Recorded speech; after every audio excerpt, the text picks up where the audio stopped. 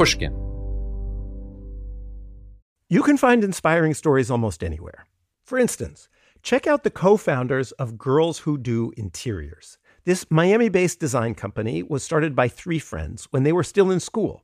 And right from the start, they turned to Chase for Business for everything from banking and payment acceptance to credit cards. And they handle them all in one place with the Chase mobile app.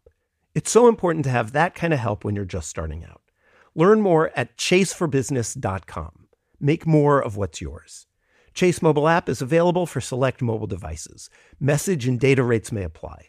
JP Morgan Chase Bank N.A., member FDIC. The most innovative companies are going further with T-Mobile for Business. The PGA of America is helping lower scores and elevate fan experiences with AI coaching tools and 5G connected cameras. AAA is getting more drivers back on the road fast with location telematics.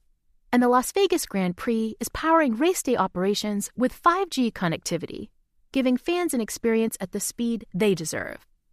This is accelerating innovation with T-Mobile for Business. Take your business further at T-Mobile.com/now. It all started with two federal agents who heard a rumor.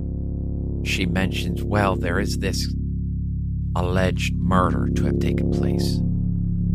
There was just one problem. They had no clue who the victim was. We have to do our job, and we have to find out, who did they kill? It had been 15 years since this alleged murder. Was it still possible to unearth the truth?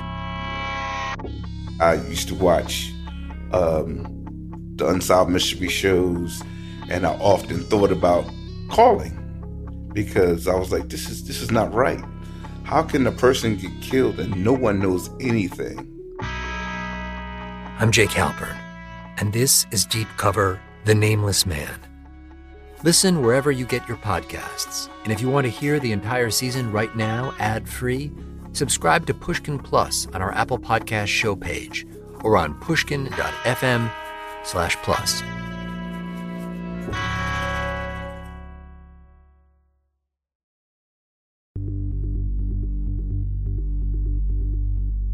From Pushkin Industries, this is Deep Background, the show where we explore the stories behind the stories in the news. I'm Noah Feldman.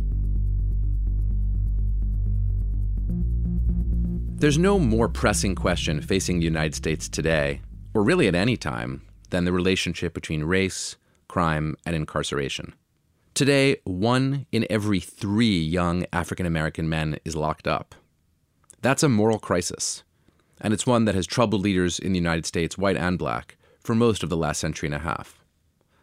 To talk about this crucial question, I'm joined by Khalil Gibran Muhammad. He's professor of history, race, and public policy at Harvard, and he's the author of a deeply insightful and prize-winning book called Condemning Blackness. He's one of the leading thinkers in the United States on the deep causes and potential solutions to what he sometimes calls the carceral state, the state that puts people in prison. Khalil, thank you so much for joining us. Glad to be here. So, Khalil, you're a historian. Your major book, really a field-changing book that came out almost a decade ago, not quite. Called gosh, that sounds bad. No, that's a good thing. I mean, when you transform a field, it takes time for it to spread to everybody. The book's called The Condemnation of Blackness, Race, Crime, and the Making of Modern Urban America. You showed in the book that this phenomenon of white people and the white power structure thinking of African Americans as criminals to be imprisoned goes back way beyond that period. That there is no idyllic picture of 1950s and 60s. The idyllic picture never existed, in fact, at all with respect to these questions. You take us back to the period immediately after Reconstruction, or the failed Reconstruction, in the wake of the Civil War. Tell us a little bit about your core story there, about what fundamentally didn't happen after the end of slavery. Yeah, so the easiest way to think about the origin story is that for most of the last 50 years, Americans have been thinking about a racism in our criminal justice past that ran through Southern lynch mobs and convict leasing. And if you sort of poll the average white American on the street, they would say, yeah, that was a bad time in American history. Like even the Hard to get anyone to speak in favor of lynching today. Yeah, like even the most red meat Republican, is proud of the civil rights movement and uses that moment as precisely a break point to say that in everything that happens now is about individual responsibility. But it turns out, because of the work that many historians have done looking at the South in particular, we know that that was an era when the criminal justice system did the work that chattel slavery once did. So people who had been once enslaved and forced to use their labor on behalf of white slaveholders get arrested for petty or significant crimes, doesn't matter. They get put into chain gangs or prisons, and those become the kind of second rebirth, as it were, of slavery. Yeah, to use that metaphor, but more particularly their labor and their new civil rights, in particular the right to vote, become contested terrain for their own autonomy as economic beings. Like, do you actually get to own land and negotiate contracts that are mutually beneficial or at least fair to you? The answer kind of is no, because the more that you demanded autonomy and agency as a black Southerner one step out of slavery, the more likely you were to face the wrath of white property owners, which essentially was regulated by the criminal justice system. They just simply call the sheriff and say this person's a vagrant, arrest them. And then you might be subject to a sheriff's auction and sold back to the same person you were just negotiating a labor contract with as now a convict who has to work off their fine. And you might never work off that fine. So a really important part of that story that I think is not known to a lot of people who do understand that there was an era of segregation and Jim Crow laws that followed the failure of Reconstruction is the component that involved taking African Americans who wanted to assert their rights that they in theory had and literally imprisoning them, and through imprisonment returning their labor to white landholders. To the white power structure of the South. That's right. And even something like felony disenfranchisement laws, which we just saw in Florida, for example, come down off the books, were born in this era as a way of, again, controlling the political autonomy of the black population that then was voting for the Republican Party and very much opposed to a lot of the most extreme forms of white supremacy that were enshrined in the Democratic Party of the one-party South. So there's no moment, to your point, your initial point, in the post-slavery period when the notion of black criminality and the function of criminal justice are not deeply invested in controlling black freedom. So that's a story about Southern white control of mostly Southern African Americans. Not only is people's labor only momentarily given back to them and in theory and then taken away from them through the criminal justice system, and I put that in quotation marks, but even the right to vote is then taken away on the theory that if you've been convicted of a crime, you no longer have the right to vote. But your book is also, really importantly, a Northern story, a story about the part of the country where people like to tell themselves, or white people today like to tell themselves, well, that never happened. Jim Crow did not exist in the northern states. Tell us about what happens, especially as African Americans in larger and larger numbers begin to come north for jobs as part of the Great Migration. Yeah, so the reason why that backstory is so important is because it produced what I like to say an artifact. And that artifact, that thing that came as a result of all this contestation and all this criminalization of black Southerners, was a national census that pointed out that African Americans, who were only 12% of the general population, were 30% of the nation's prisoners. And so all of a sudden, overnight, you have this objective fact, an actual fact, that looks like black people have a crime problem because they're nearly 3 times overrepresented in the national prison statistics. And the question is, what do we make of this? Why is this important? So let's really dig into this question of the census of 1890. You know, I'm one of those people who, I've always been interested in American history, but when someone says the word census, my eyes usually glaze over. And reading your book, I was really hit that much like the upcoming census, which is much in the news because of the possible consequences of a citizenship question, the Supreme Court, in fact, is going to weigh in on this sometime before the end of June, I guess.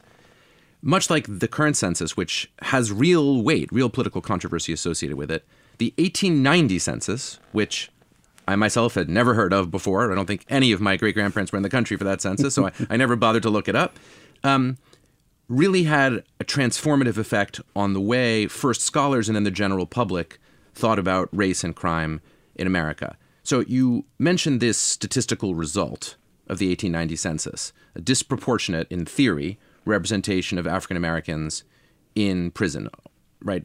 African Americans, 12% of the population, I think you said. Correct. And 30% of the nation's 30% prisoners. of the nation's prisoners. What was really going on there? There's a whole deep story here. Give us the essence of it. Yeah, the essence is that 1890 was a perfect generational cohort moment. This is 25 years after the end of slavery. And a lot of demographers, a lot of journalists, a lot of vested interest wanted to see how were Black people faring on their own. If you think of all the craziness that took place for wild-eyed, radical white abolitionists who literally lay their bodies on the line in defense of Black humanity, for those who believed it. Others had other reasons. But nevertheless, if you take John Brown did exist. That's right. John Brown did. So if you take the purest motive of the abolitionist, they essentially argued that Black people were no different than white people. And if you listen to Bryan Stevenson today, who says we won the Civil War, but we lost the narrative battle, in many ways, those wild-eyed abolitionists lost the narrative battle eventually. Because as soon as the 1890 census came out, people looked to that census to then judge the health and welfare, the fitness of the Black population. They said, hey, well, sure, someone born in 1866 is now 25 years old later. They're an adult. How are they faring? It looks like a third of the population of Black people are now in prison, as opposed to landowners or business owners. In other words, showing their productive capacity, making a real contribution to America. And what that did is masked all of that history on the ground that was happening that made those statistics virtually irrelevant. And I can just think off the top of my head, and you write about this at greater length in your book, of things that would make those statistics highly misleading, even assuming they're correct. One that you talk about is length of prison sentence. How did that work? Yeah, well, if as is true today, if African Americans are serving longer time for the same crime, they're more likely to be in prison on the day a census is taken. Because the census is just a literal snapshot. It's supposed to be on one day. That's right. And so that's just one example. Or if a population over-indexes for men, then their expected crime rates, or in this case, incarceration rate, is expected to be higher. Or if a population over-indexes for being young. So all those factors. And what about arrests? What about probability of being arrested? Well, probability of being convicted. You can imagine point after point every after point. decision point within the criminal justice system, from police contact to prosecution and to sentencing, were all evident points for absolute discrimination being directed against Black people. Now, the reason this has such an impact is partly that it's 1890, and that's a kind of perfect storm moment for the birth of the American obsession with data, with numbers, where we think the data say it, it must be true. I sometimes say that the words that make me most unhappy in the English language are the three little words, the data shows. That's right. So what was it about that moment that made people especially primed to say, well, hey, it's in the data, it must be true? Well, this is where your question about the North really matters, because one story of this period, and particularly the end of Reconstruction, which happens with a presidential compromise in the contested election of 1877, where miraculously Florida first shows up as a controversial state. Yeah, that's a very strange one. The whole 1876, the election was, just in case you're wondering, the election was a tie. And then they figured it out by a very, very complicated and strange political process with a special commission, with Supreme Court justices and all kinds of shenanigans. And it ended up with Rutherford B. Hayes, the first president ever to graduate from Harvard Law School. Not very memorable, becoming president of the United States. Luckily, our second president, Barack Obama, did a little better for us. But go on. So go on with your point. So this was an exhausting process. And one manifestation of this was, what you might call racial fatigue. The North was kind of tired of the race problem, tired of dealing with Southerners, tired of worrying about Black people. And so they sort of took their firearms and took their tanks and their presence and pulled out of the South. And so Reconstruction ends, and the North turns to the business of industrialization, leaving Black people essentially on their own. And as a consequence, that was just the beginning of a process of what we call national reconciliation. It was a process where the South sort of began to rewrite the narrative of the Civil War, first period when monuments start to go up to celebrate the Confederacy. And the North is kind of tired. We begin to see early writings by Northern scholars that begin to shift the conversation away from Southern racism to Black pathology.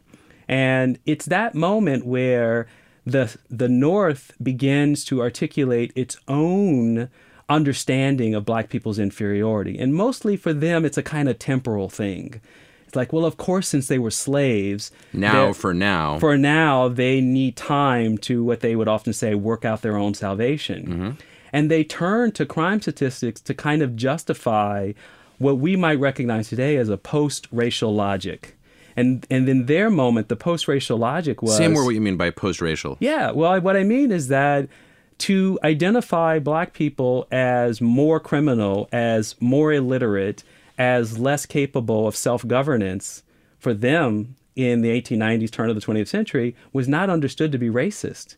It was objective. It was historical. Because it was less racist than the old pre-Civil War idea that African Americans are just inferior. Black people are just inferior. So then compared to that, it's post-racial to say, well, it's not that Black people are inferior, they just tend to be criminal. Yes. In a nutshell, because it still sounds, I mean, to us now it still sounds completely racist. So it sounds weird to think of it as post-racial. But you're saying it's a different form of racism. It's a different form of racism, but this is why the story of this early period matters so much to us today. Because if we miss that logic, if we miss an understanding that and I write a lot about liberals, mm-hmm. if we miss that what they're saying is, it's not in their blood. It's not that they're incapable. Mm-hmm. They just need more opportunities. They need more education. Mm-hmm. They need more time to build their families so that they can adopt our values. Mm-hmm. And if once they have all of this, they'll be able to participate fully. So it was a recipe for eventual inclusion and acceptance and full assimilation, but it was predicated on what essentially the South was saying, which is that these people are insufferable. If you've been high and mighty mm-hmm. and taking the high horse and being righteous, self-righteous mm-hmm. about the North being free of slavery mm-hmm. stain in the 19th century, well, wait till they show up at your doorstep. Wait till they move to your neighborhood. So, it's not a perfect comparison at all, but one interesting way to think about this for a contemporary comparison is the U.S. efforts in Iraq and Afghanistan to rebuild and indeed reconstruct. We even use that same word, believe it or not, societies that we had invaded, that the United States had invaded, by creating new social norms, new social dynamics. And the U.S., I'm not saying this is the reason that the United States invaded Iraq or Afghanistan any more than it was the original cause of the Civil War to liberate African Americans. It wasn't the original cause of the war for at least, most of the advocates of the war. But at some point, just like the North in the 1870s got, as you said, fatigued or tired of the effort, the United States gave up on its reconstruction efforts in Iraq and Afghanistan. And now, in the United States, to some degree, you have a rise of anti-Muslim sentiment. And in Europe, you have a lot of increased anti-Muslim sentiment as people say, well, those people, quote unquote, mm-hmm. That's just what they're like, quote unquote. We can't fundamentally make a change. Yeah. And then that enables a kind of blame.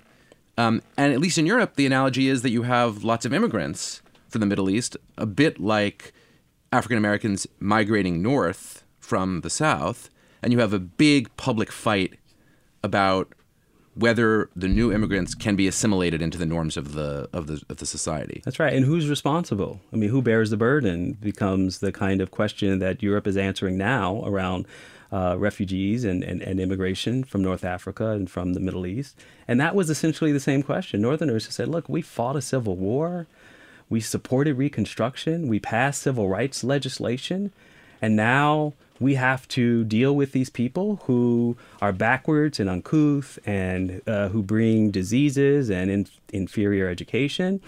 And the point is that the justification for what we would recognize today as Northern racism was crime statistics, illiteracy rates, illegitimacy rates, the whole package of disparity data that held whiteness as a norm against blackness to say, this is not about racism. This is about their inferiority. And I don't want to... The numbers don't lie. The numbers, that's exactly, or they would say the numbers speak for themselves. So you say a fascinating thing in your book about this, because you point out that at exactly the same time that this is happening, you have South European, Italian, East European, Jewish and Slavic immigrants. You had Irish American immigrants over the previous 50 years. Who were still working out their issues. Who still have high crime rates, who still are captured by a range of statistical measures. The most famous is that Eastern European Jews were ranked by the early inventors of the IQ test as the lowest IQ group, and were therefore, that was a reason to exclude them. And yet, you point out, there's somehow a difference between how white thought leaders think about the crime, the backwardness, the limitations of these new immigrants who are not quite white, but call them white-ish, and African-American migrants. Yeah, to me, that's the most fascinating finding from this book. I mean, it's the thing that surprised me. It's not something I went looking for, nor did I expect to see it. It is amazing to watch some of the same criminologists, some of the same demographers, as you call them, white thought leaders, who are looking at Irish, Italian, and New York Jewish crime statistics through the roof. By comparison to their native-born American counterparts, they have disproportionate crime rates across the board in many instances. And for one group of Americans, prominent to be sure, call them eugenicists, call them social Darwinists. These were people who believed that they were biologically inferior, as you've already described, and shouldn't be in the country, and were advocating for closing the borders to it, and successfully did so. Yeah, that happened. In 1924. Yep. But at the same time, for the first time, we see this eruption of progressive activists and reformers, people who we would recognize today as modern liberals, who believed that government had a role, that anti-discrimination was a core value, and they went to great lengths to push back against the eugenic tide. And they did it, here is the irony, they did it on the basis of crime statistics. They read the crime statistics or interpreted them amongst the Irish, the Italians, the Poles, as evidence of systemic economic inequality. So let's talk about what that means updated to today. Here you have these well-intentioned people who say, well, these immigrants will get over it.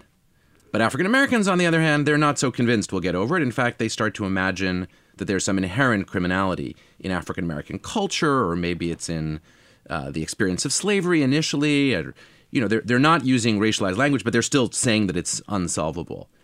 How do you see that played out today in the context of observers of ongoing disparities in incarceration rates for whites and African Americans?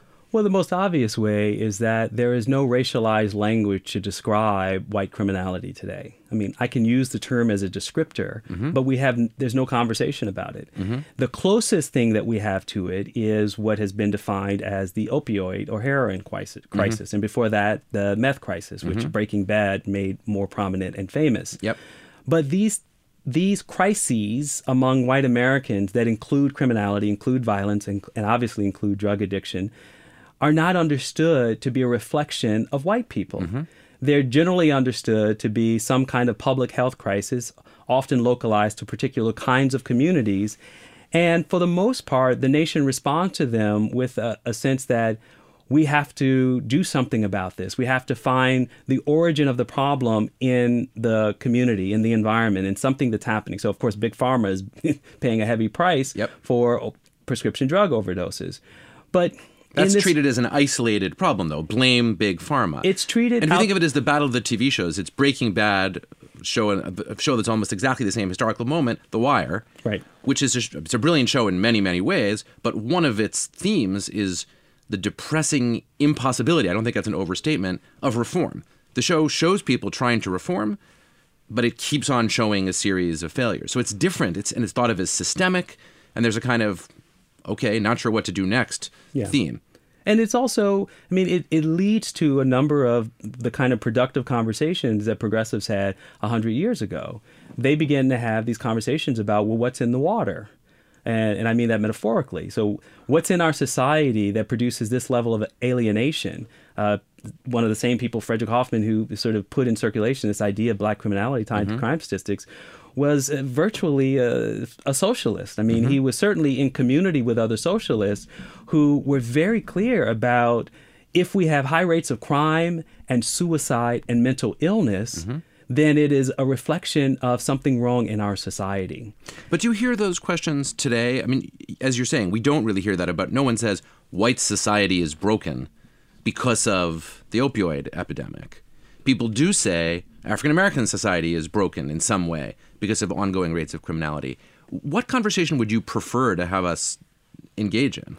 Well, the easiest way to say is we should be having the same public health conversation about rates of violence and drugs and property-related crimes in the black community as we started in the progressive era and continue to have in the opioid era.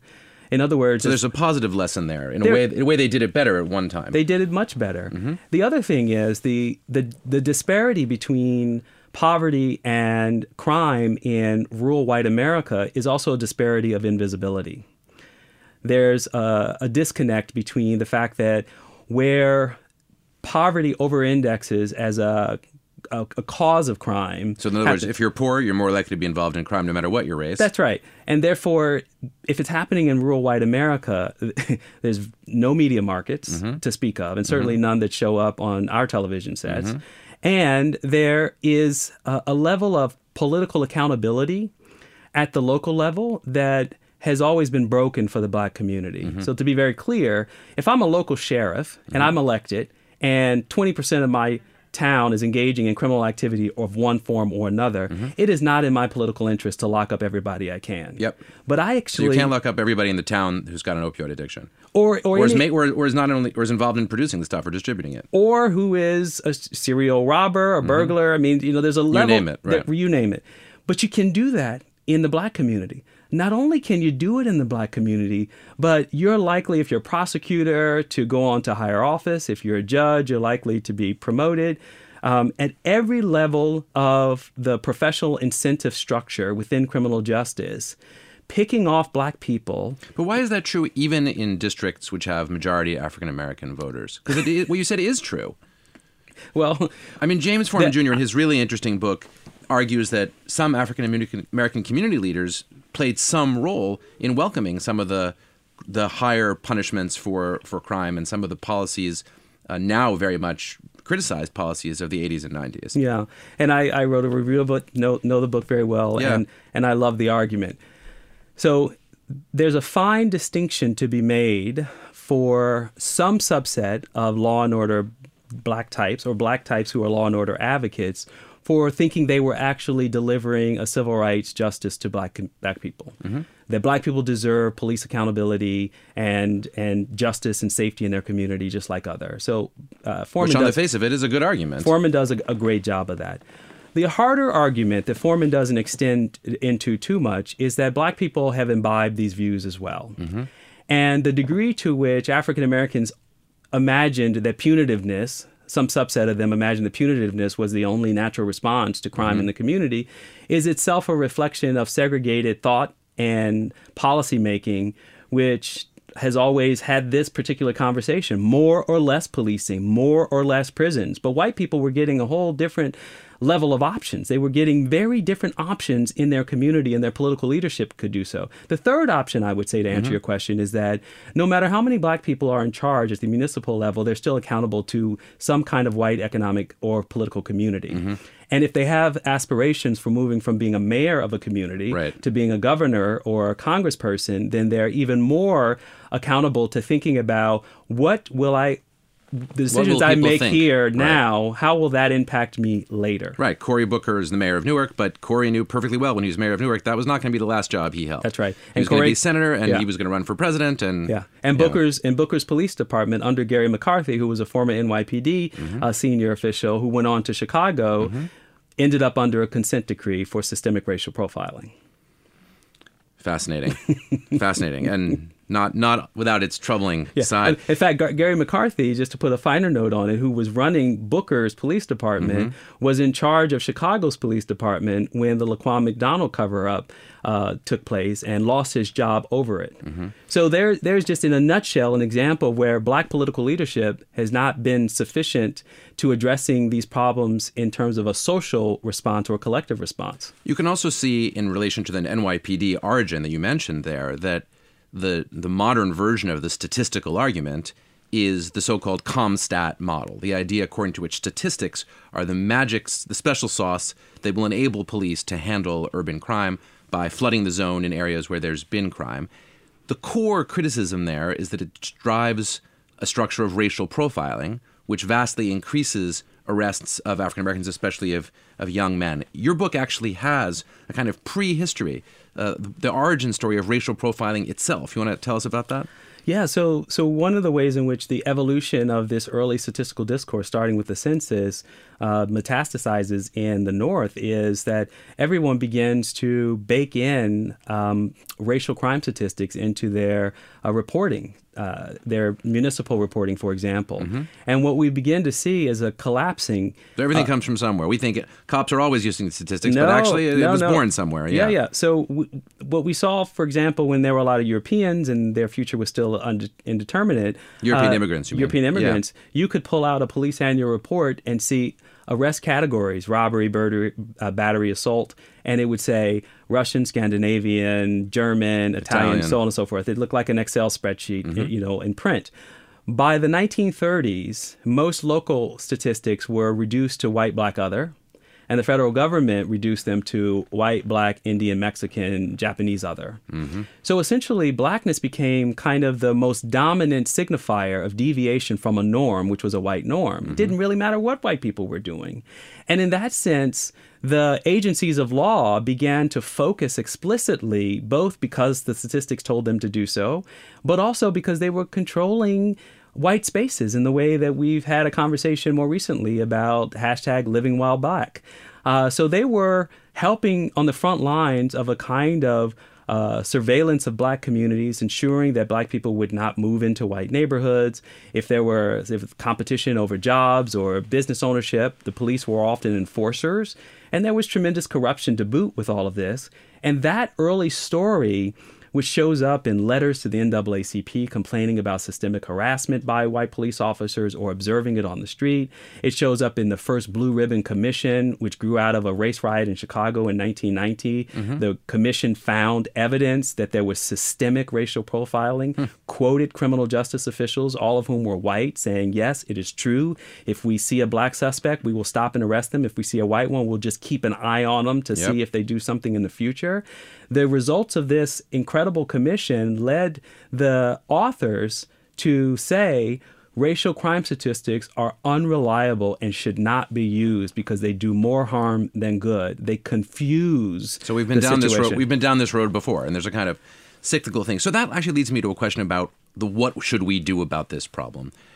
One of the responses that you hear a lot today is we need fundamental change, and that comes in a moderate form and in a more radical form. So to me, an example of the more moderate form is a new initiative which has gotten a lot of publicity, mostly because of Jay-Z's involvement in it, to limit or maybe do away with supervised forms of release, probation or parole, that have the effect of putting formerly imprisoned people, or in some cases people who didn't go to prison at all, under kind of constant state surveillance with the risk that if they violate the terms of their supervised release, boom, they can go right back to prison. The more radical form, which for the moment is still heard mostly among activists and on university campuses, is the call for genuine abolition, where abolition is the abolition of prison altogether. So maybe let's take those in turn. What do you think about the let's change supervised release, what I'm calling the moderate version of big-scale reform? Yeah, so I'm all for it. I mean, there's no legitimate basis to critique that suggestion for the most part, because in some states, the vast majority of new admits are supervised released recommitments. So people who are caught for technical violations of parole and probation are the vast majority of people who are then readmitted to prison or admitted to prison at all. In some states, it is actually the majority of new admits.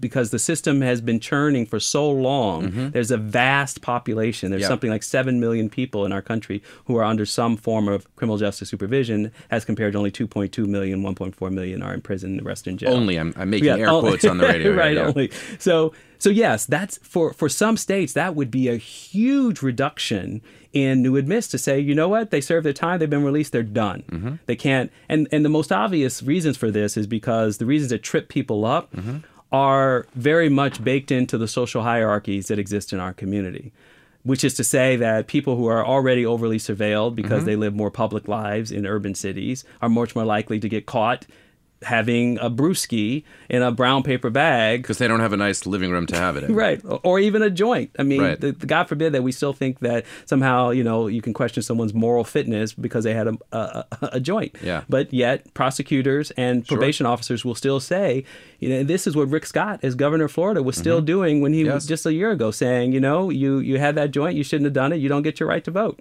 So what about, you said there isn't really a rational counterargument, and the way you just presented it, you've convinced me. But my question is, isn't there at least a possibility that if supervised forms of release were eliminated, that there would be a public push for longer sentencing? I mean, isn't it the case that lots of people who are on supervised release would otherwise be incarcerated? Well, I think that we have to separate out what reformers and scholars are saying about the mechanics of decarceration from the popular appetite for retributive justice. Yep. And that's a big problem. And that is not addressed by supervised release, right? There's Right. the mechanics of a legislative fix that says this is one way to get at significant reductions.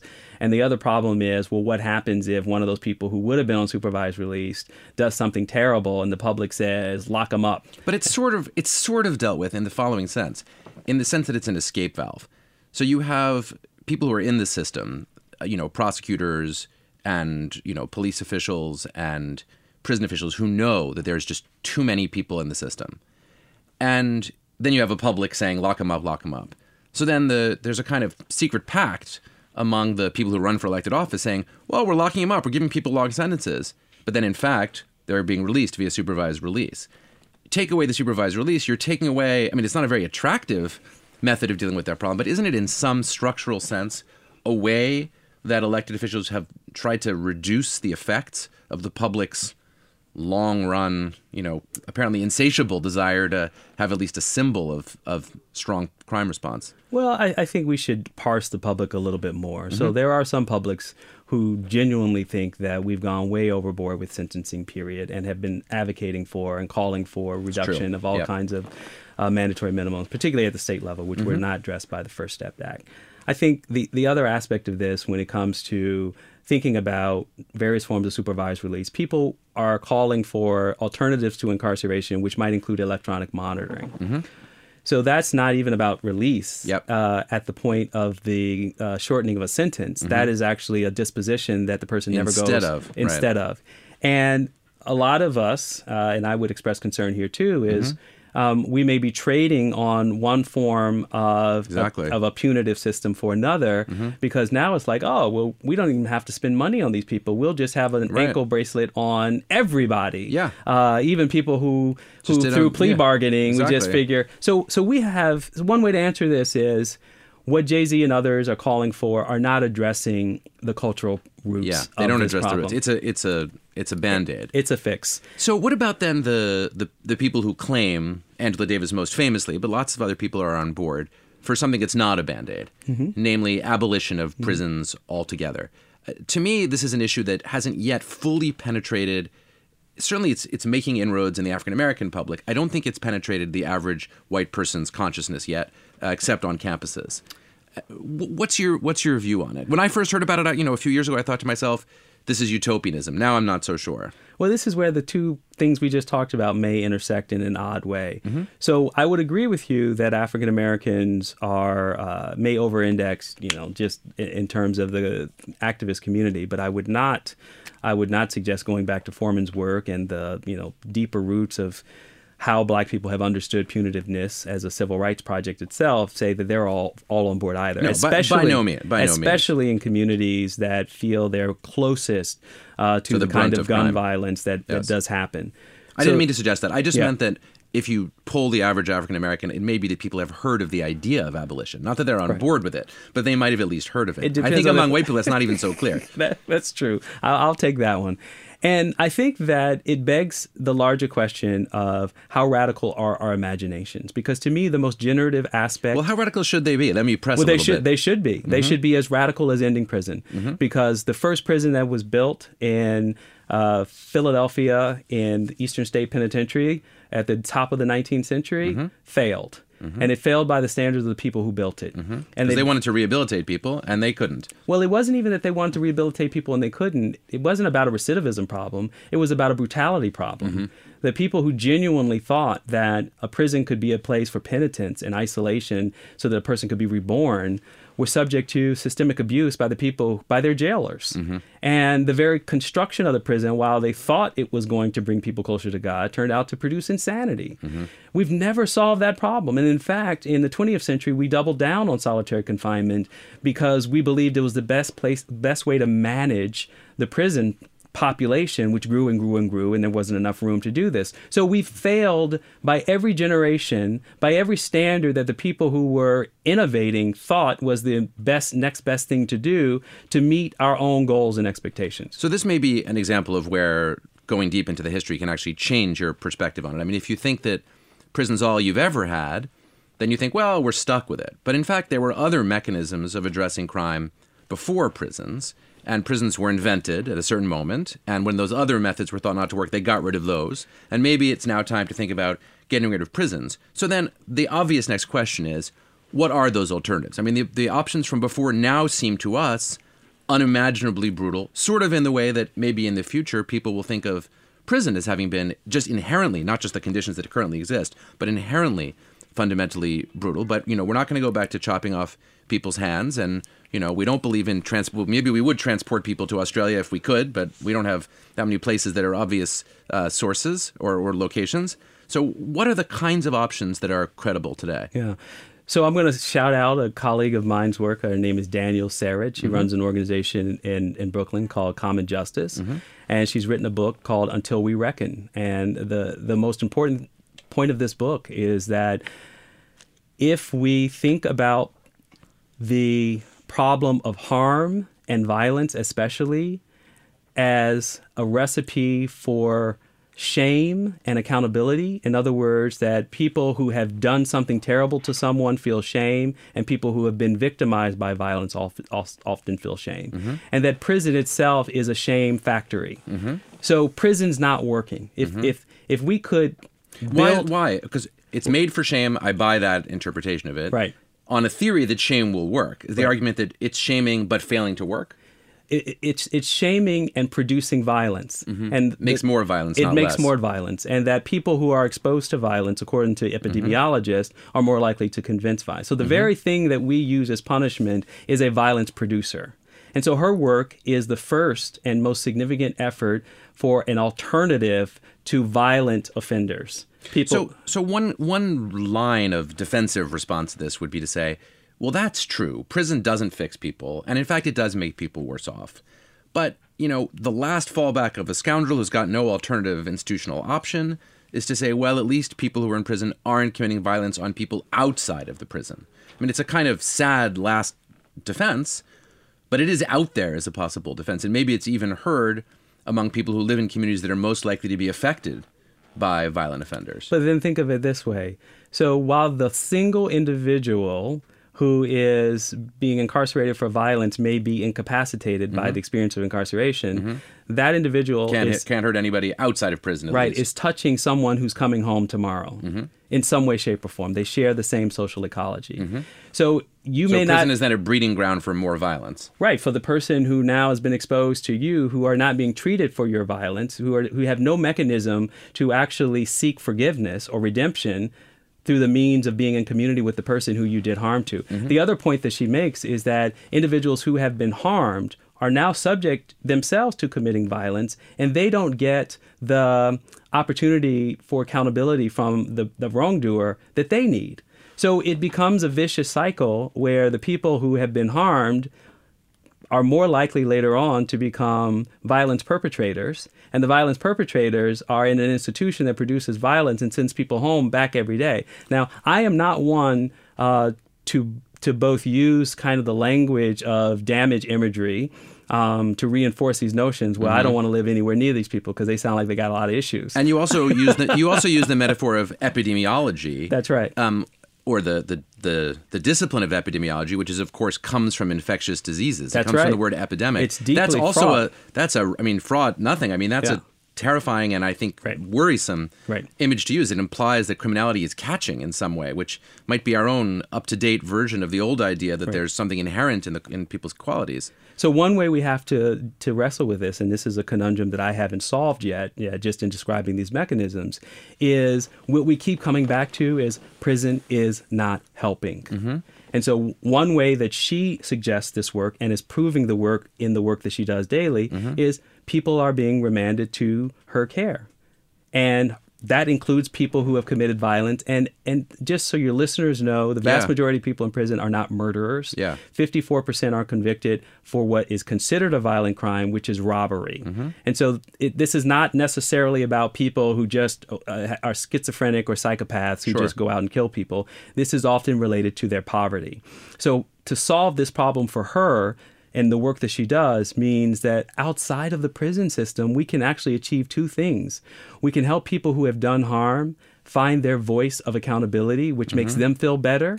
And the victim of it can feel better so that they can move on with their lives as well. But and so isn't you break that cycle.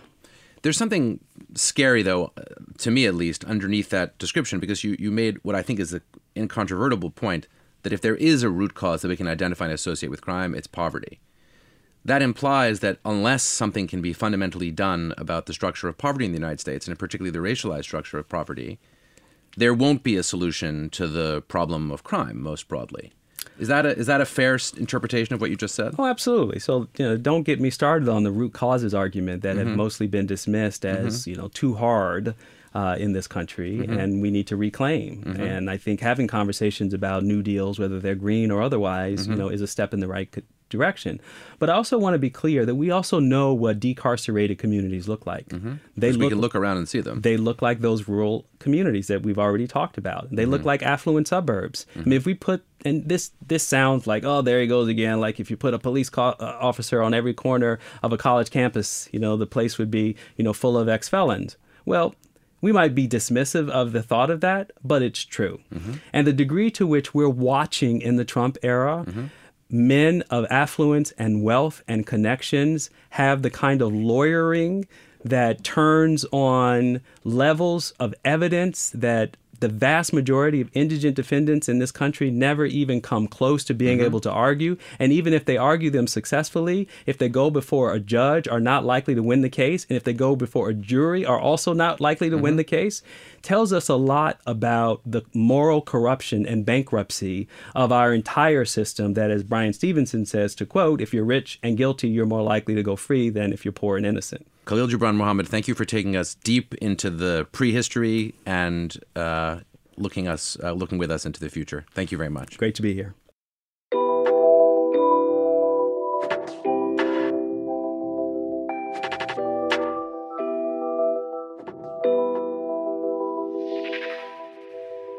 We have the tendency to think that the problems of race and incarceration are pretty new problems. Maybe they go back to the 1960s, we think, or maybe they're even more recent. Maybe they have to do with the crackdown on crime in the 1980s and the rise of stop and frisk policing. But listening to Khalil made me realize that's just not the way it is. He traces the problem of race and incarceration being closely linked all the way back to 1890, and even maybe before then, to the very moment when slavery went away and was replaced almost immediately by segregation as the main mechanism of establishing racial control over black people in the United States. That's a devastating thought, and it makes you worry about whether America's DNA is so fundamentally racist that we can't fix the problem of race and incarceration. And I think it helps explain why it is that so many serious thought leaders in this area, people like Khalil, have begun to argue for the most radical possible solution to the problem, namely the abolition of prisons. I'm not sure I'm there myself quite yet, but it's really clear to me that I, and the rest of us, need to be thinking pretty darn hard about whether that's the way to go.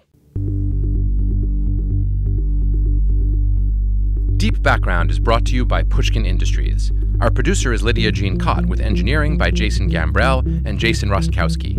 Our showrunner is Sophie McKibben. Our theme music is composed by Luis Guerra. Special thanks to the Pushkin Brass, Malcolm Gladwell, Jacob Weisberg, and Mia Lobel. I'm Noah Feldman. You can follow me on Twitter at Noah R. Feldman. This is Deep Background. It all started with two federal agents who heard a rumor. She mentions, well, there is this alleged murder to have taken place. There was just one problem. They had no clue who the victim was. We have to do our job, and we have to find out, who did they kill? It had been 15 years since this alleged murder. Was it still possible to unearth the truth? I used to watch the Unsolved Mystery shows, and I often thought about calling because I was like, this is not right. How can a person get killed and no one knows anything? I'm Jake Halpern, and this is Deep Cover, The Nameless Man. Listen wherever you get your podcasts. And if you want to hear the entire season right now, ad-free, subscribe to Pushkin Plus on our Apple Podcast show page or on pushkin.fm/plus.